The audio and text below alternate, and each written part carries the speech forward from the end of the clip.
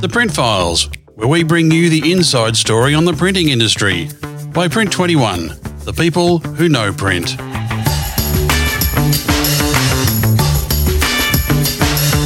Welcome, ladies and gentlemen, to The Print Files, the podcast from Print 21. I'm Grant McCarran, and I'm very happy to introduce Wayne Robinson, editor of Print 21 and host of the podcast. Wayne, over to you. Yeah, thanks, Grant. Yes, good day, everyone, and welcome to the first in the Print Files Print Leaders series.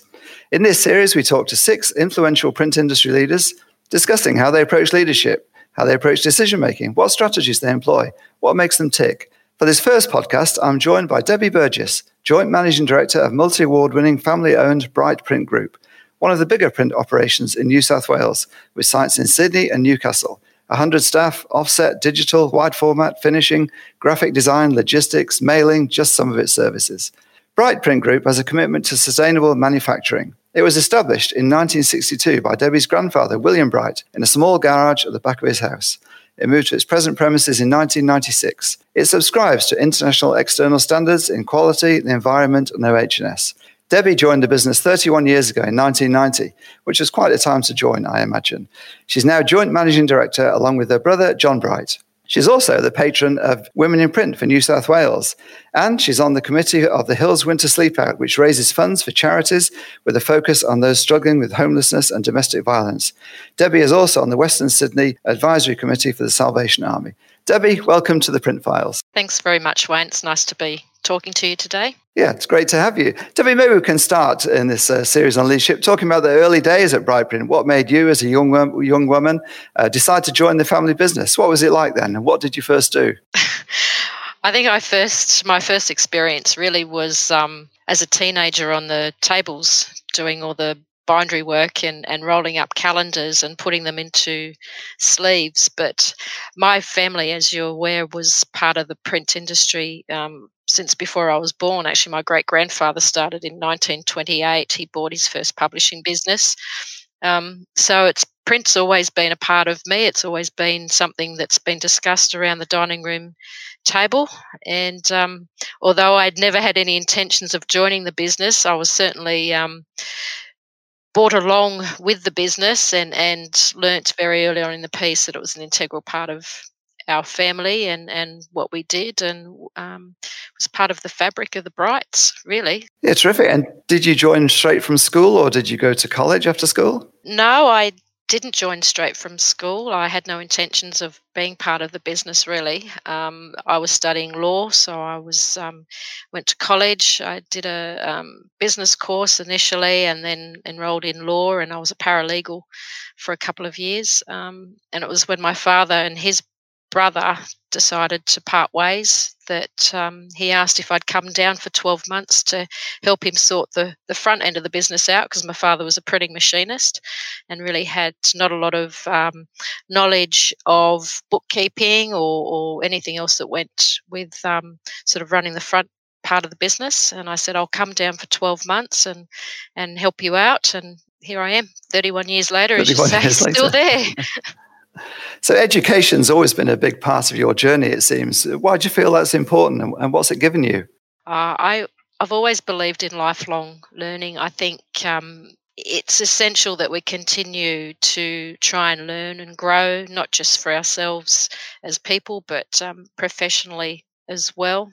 I did my MBA when I turned 40. That was my 40th birthday present to myself, and everybody thought I was a little bit mad. But it's always something that's resonated very strongly with me, learning. And similarly, even here with the company, I've introduced a number of different learnings over the years. We made sure everybody went through Cert 3 and Cert 4 about 10 years ago, which was proved to be very significant, I think, in terms of what the company was able to do then moving forward. So I'm always looking to learn and always encouraging those around me to learn as much as they can as well, whether it's just, formally, it doesn't need to be university degrees, but certainly continuing to sort of push themselves and see what else, develop new ideas.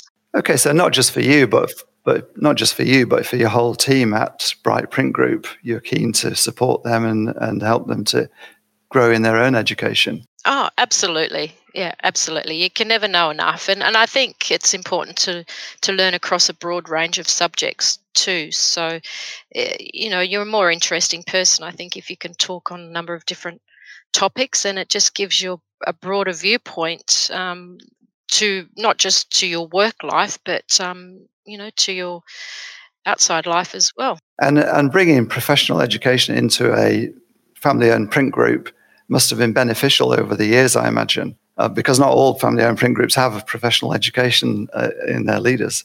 No, that's As true. you'll know, And as you'll know.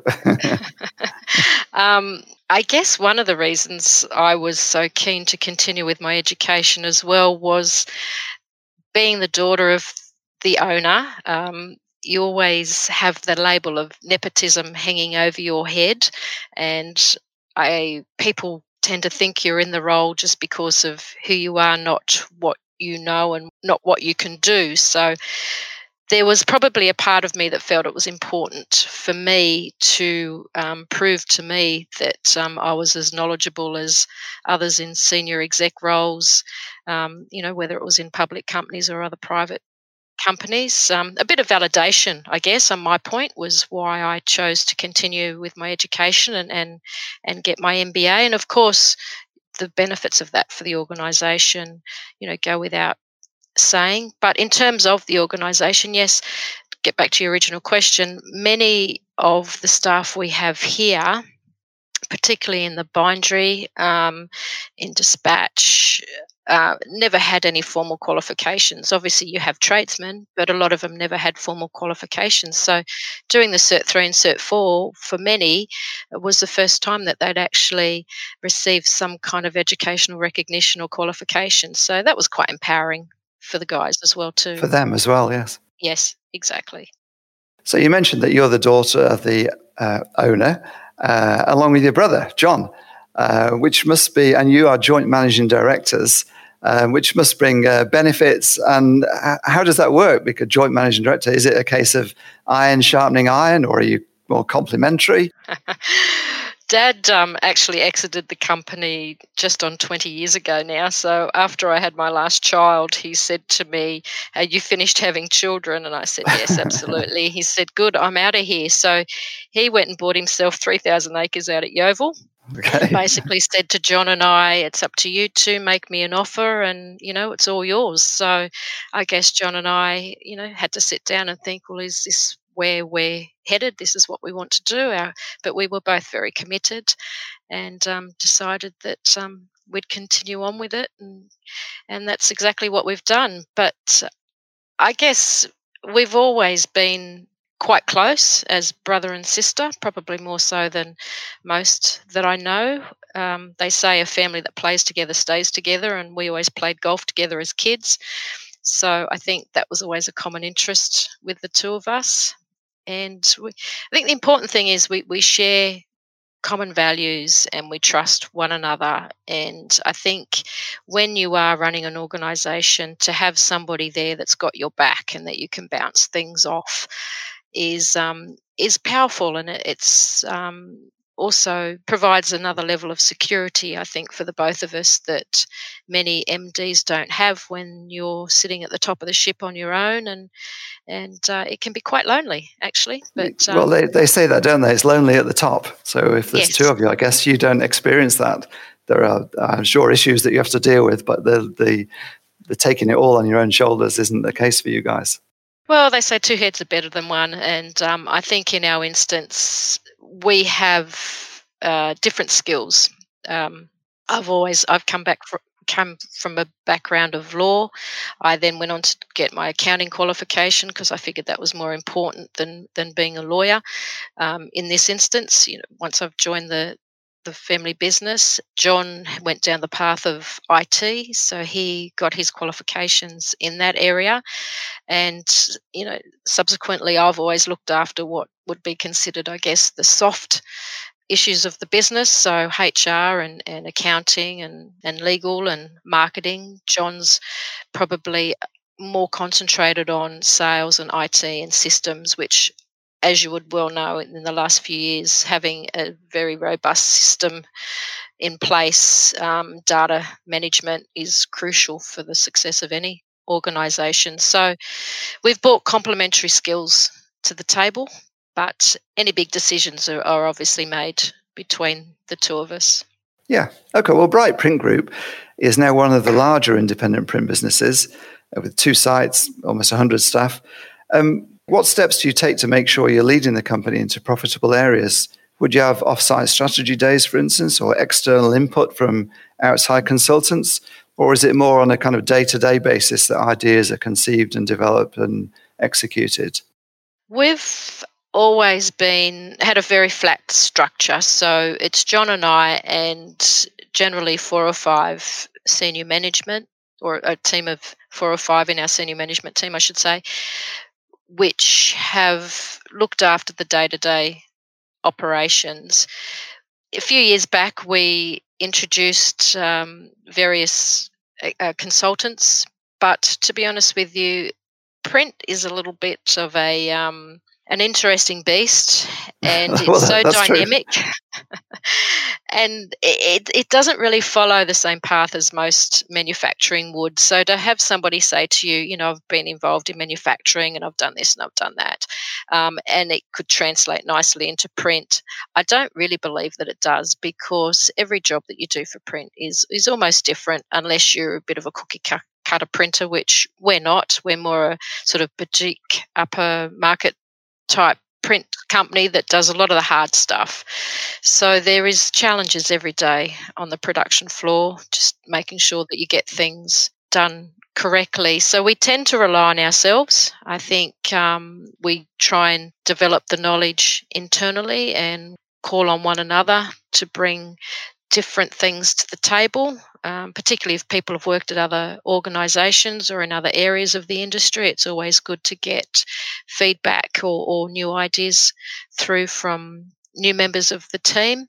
So we've tended to, try and, I guess, develop our knowledge organically rather than bringing in independent people. Yeah, that's an interesting story. You tried that. It didn't really work out for you guys. And you learned to trust your own ideas and knowledge and experience and those that come in around with you. Yeah, interesting.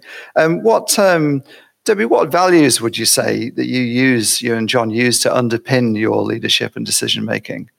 I think honesty has always been the most important criteria for us, and I think respect. So we have always endeavoured to treat our staff, our suppliers, our clients with the highest level of respect, even when we've not personally thought that it necessarily was deserving. We always made sure that we could hold our heads up, I guess, and say, well, we've made the right decision, or we've made a decision that then allows this person or that person to go on and do something else. So it's, for us, honesty, and we expect everybody that works with us to be honest, whether that's in their opinions, whether that's in just making sure they turn up to work on time. It's the character of a person, and that's, for us, that's the most important thing, is working with people who value honesty and who we can trust and who respect one another. So they're certainly the values that we hold most dearly. And they would be part of the matrix that you use in your decision-making process. Absolutely. There's plenty of times when we've walked away from something that may have been profitable, but for us, we've just not felt that it was the right thing to do. Similarly, with the way we've come to negotiations with clients over the years, there may have been times when we thought that we were in the right, but, we could see the client's perspective, or there was a reason why they behaved the way they behaved. So we tend to sort of capitulate a little bit. But as it's our name on the door, Wayne. So for us, it's important that our reputation, our brand can stand up, really. Well, that's right. It's hard to win and easy to lose, isn't it, reputation? In your own personal leadership development, Abby, is that something that's planned with kind of staging posts and milestones along the way, or is it supported by external input for you yourself personally, or is it a kind of more organic than that? I think initially, when I was younger, I certainly absorbed as much as I could in terms of literature on leadership and leadership styles and what made a good leader. And when I was in my late 20s, I remember going to a super working course that was held by Australian Institute of Management, and it was over 6 or 7 days, over a month or two. And that was a foundation for me, and it sort of ended up underpinning a lot, I think, of my behaviour moving forward. So it wasn't just about how to treat people and what to do. It was also in terms of food and health and all the things that go about making you a sustainable leader, because I think some leaders can burn out very quickly, and I suspected from the start I'd be here for the long haul, so I needed to sort of bulletproof myself. So certainly initially I absorbed as much as I could. Then I think over the years, through your own experiences, you start to develop your own ideas and understanding, and you sort of mesh that with those that you read about, and you try and take the best of both, really. So I guess it's organic, but initially it was certainly planned, to try and make sure that I had the skills and resources I needed to be a good leader. And if you were advising young leaders in the industry today, would you advise them to do a similar course to that, to take similar steps? I think everybody needs to learn. Doesn't matter what you want to do in life. I think one of the things I said to my boys when they were growing up, I don't care what you want to be in life. If you want to be a garbage collector, I don't care. It doesn't worry me. Just do the very best you can. Whatever you are going to do, make sure you give it your all. And I think that I would say that to any young woman or man starting out now. Your career might change a number of times, and certainly I think they say now that the younger generation can have 4 or 5 or 6 different careers in their lifetime, whereas I think we've always just sort of tended to stay on a fairly similar path, but the opportunity is so much greater. But I think, the important thing is that they understand themselves, they understand what's important to them, and they continue to learn and grow and listen to other people too, because we don't know everything, and others can see your faults that you may not necessarily see, and don't take that as a criticism. Try and get people to give you feedback so that you can become better and more rounded. And is there anyone that you seek or have sought inspiration from in terms of a person that you either know personally or that you've connected with? I have been involved in women's groups for a number of years now, and certainly there have been a number of older women that have come and gone who I've, shared plenty of conversations with and learnt from. I couldn't say that there's been one person in particular that's been sort of my guiding light. I think it's been more a combination of a number of very powerful women, although I do remember many years ago hearing Gail Kelly speak, and I always was quite inspired by her journey, starting off as a teller and then becoming the CEO of Westpac. So I think women like that and their stories are always encouraging, and I think just show you that with effort and sometimes a little bit of luck, you can get there, but it all comes down to attitude and timing and being prepared. One of the areas that you want to lead Bright Print into is into being a sustainable business, obviously financially, but also environmentally. What are some of the challenges in trying to take an industrial manufacturing company into a sustainable area? I've always been a bit of a greenie, even as a kid, and I think that comes from my father. He would not waste a skerrick. Even my brother and I used to laugh. Even if he had ham in the fridge that was a week old, he'd still eat it because he wouldn't want to throw it out. But I've always been very concerned about the environment, and it's always been, I guess, a passion of mine to try to do the best we can. As we know, the print industries has been for a long time, was quite a wasteful industry, and it used a lot of nasty chemicals early on in the piece. But over the years, the industry as a whole globally has done a fabulous job uh, making sure that it was a lot healthier and left a smaller footprint particularly in terms of the chemicals that we use and the technology. And there's been massive advancements. But about probably 13 years ago, I think it was 2008, we decided to embark on our ISO 14001, which was our environmental accreditation. And that was something that I was very passionate about. And fortunately, the rest of the team came on board quite quickly. And some people who had never recycled would come up to me and say, Debbie, I'm now recycling at home, or I'm now doing this, or I'm now doing that. And it became part of the fabric of Bright Print. So it started a long time ago, but certainly with the greater awareness now and the strength of the environmental movement, we've been able to leverage more and play a bigger part in that, in terms of our little patch of grass here at Wetherill Park in Newcastle. And it's great that the industry has also seen the benefits, financially as well as environmentally, of becoming more sustainable. Do you face the perception that print is still an environmentally dodgy business to be in? Or do you think that the message is getting over that it is, as you say, has cleaned up its act massively in the last 20 or 30 years?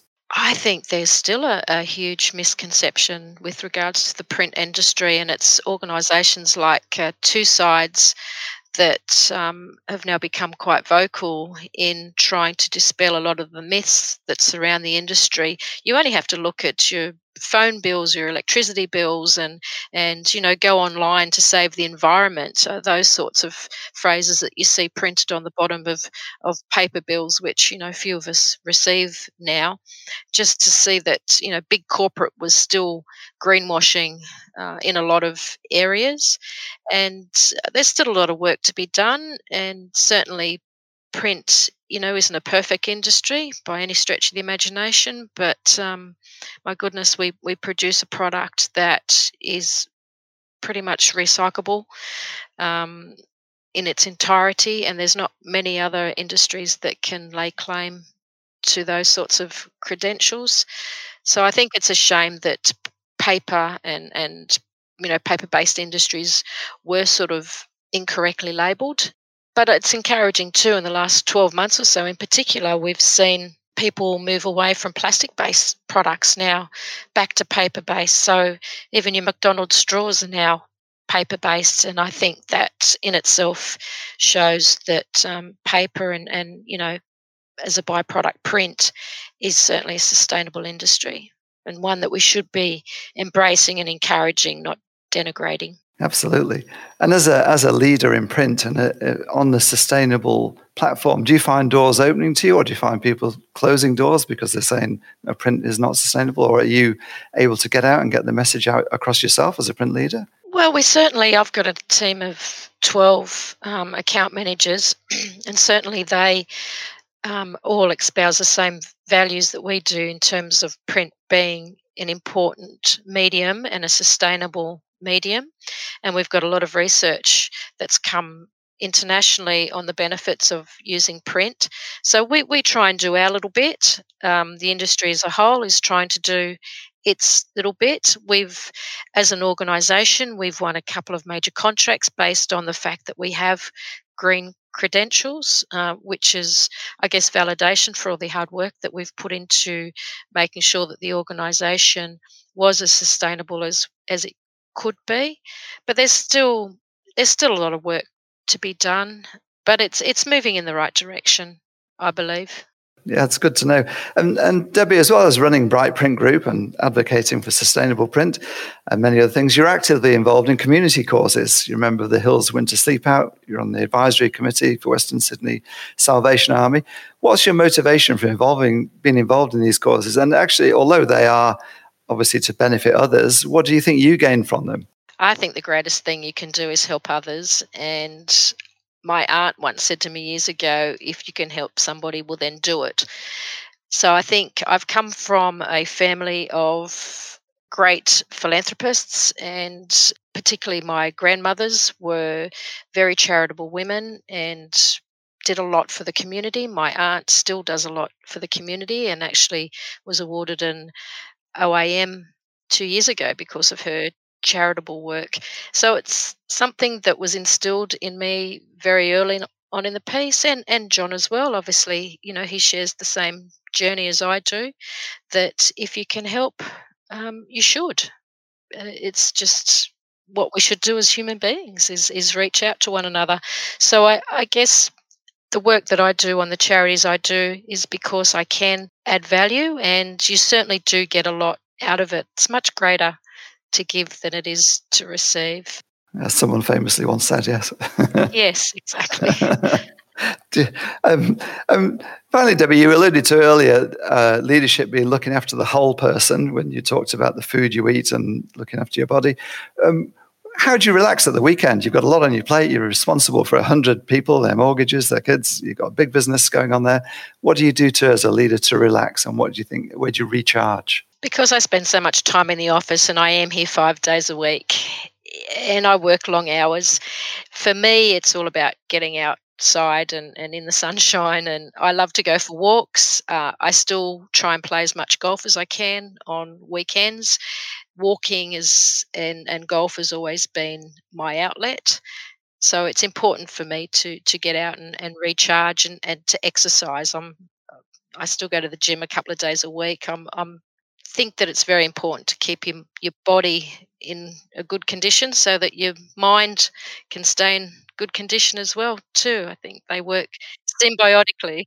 And you don't find you get pushed, your physical activity gets pushed out by the demands of the office. You're disciplined in maintaining that.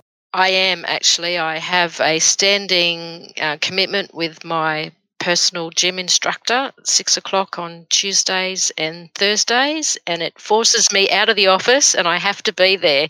So I think you just have to make that commitment, and there's been plenty of times and I've thought, I really should finish this off, and thought, no, I need to leave and get to the gym. So it's forces me to get out and switch off, which is important. Yeah, good to hear. Well, Debbie, thanks so much for talking to us. It's been great to get an insight into you and you as a leader in the print industry. This series is aimed to help print business leaders across the country, small print businesses, big ones, gain some inspiration from people who have been doing it for a while. 31 years counts as a while. Successful business counts. So thanks so much for sharing some of your journey and some of how you approach leadership. My pleasure, Wayne. Thanks for chatting to me. Yeah, it's been great to hear from you. And well, I look forward to catching you soon around the traps, I'm sure. Thank you. Thank you, Debbie. Thank you, Wayne. That's been a great conversation listening in here on all the topics of leadership, environment, community, the print industry. Very educational. Thank you. Ladies and gentlemen, that wraps up this episode. We'll be back in the not too distant future with another episode of the Print Files.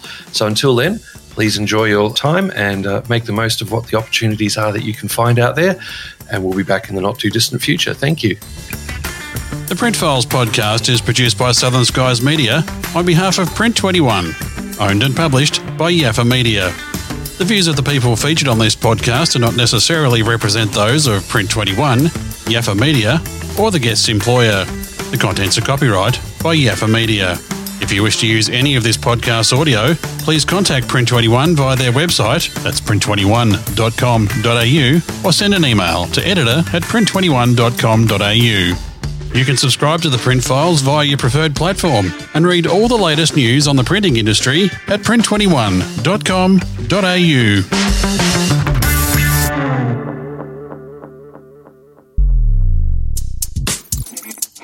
You've been listening to a Yaffa Media podcast.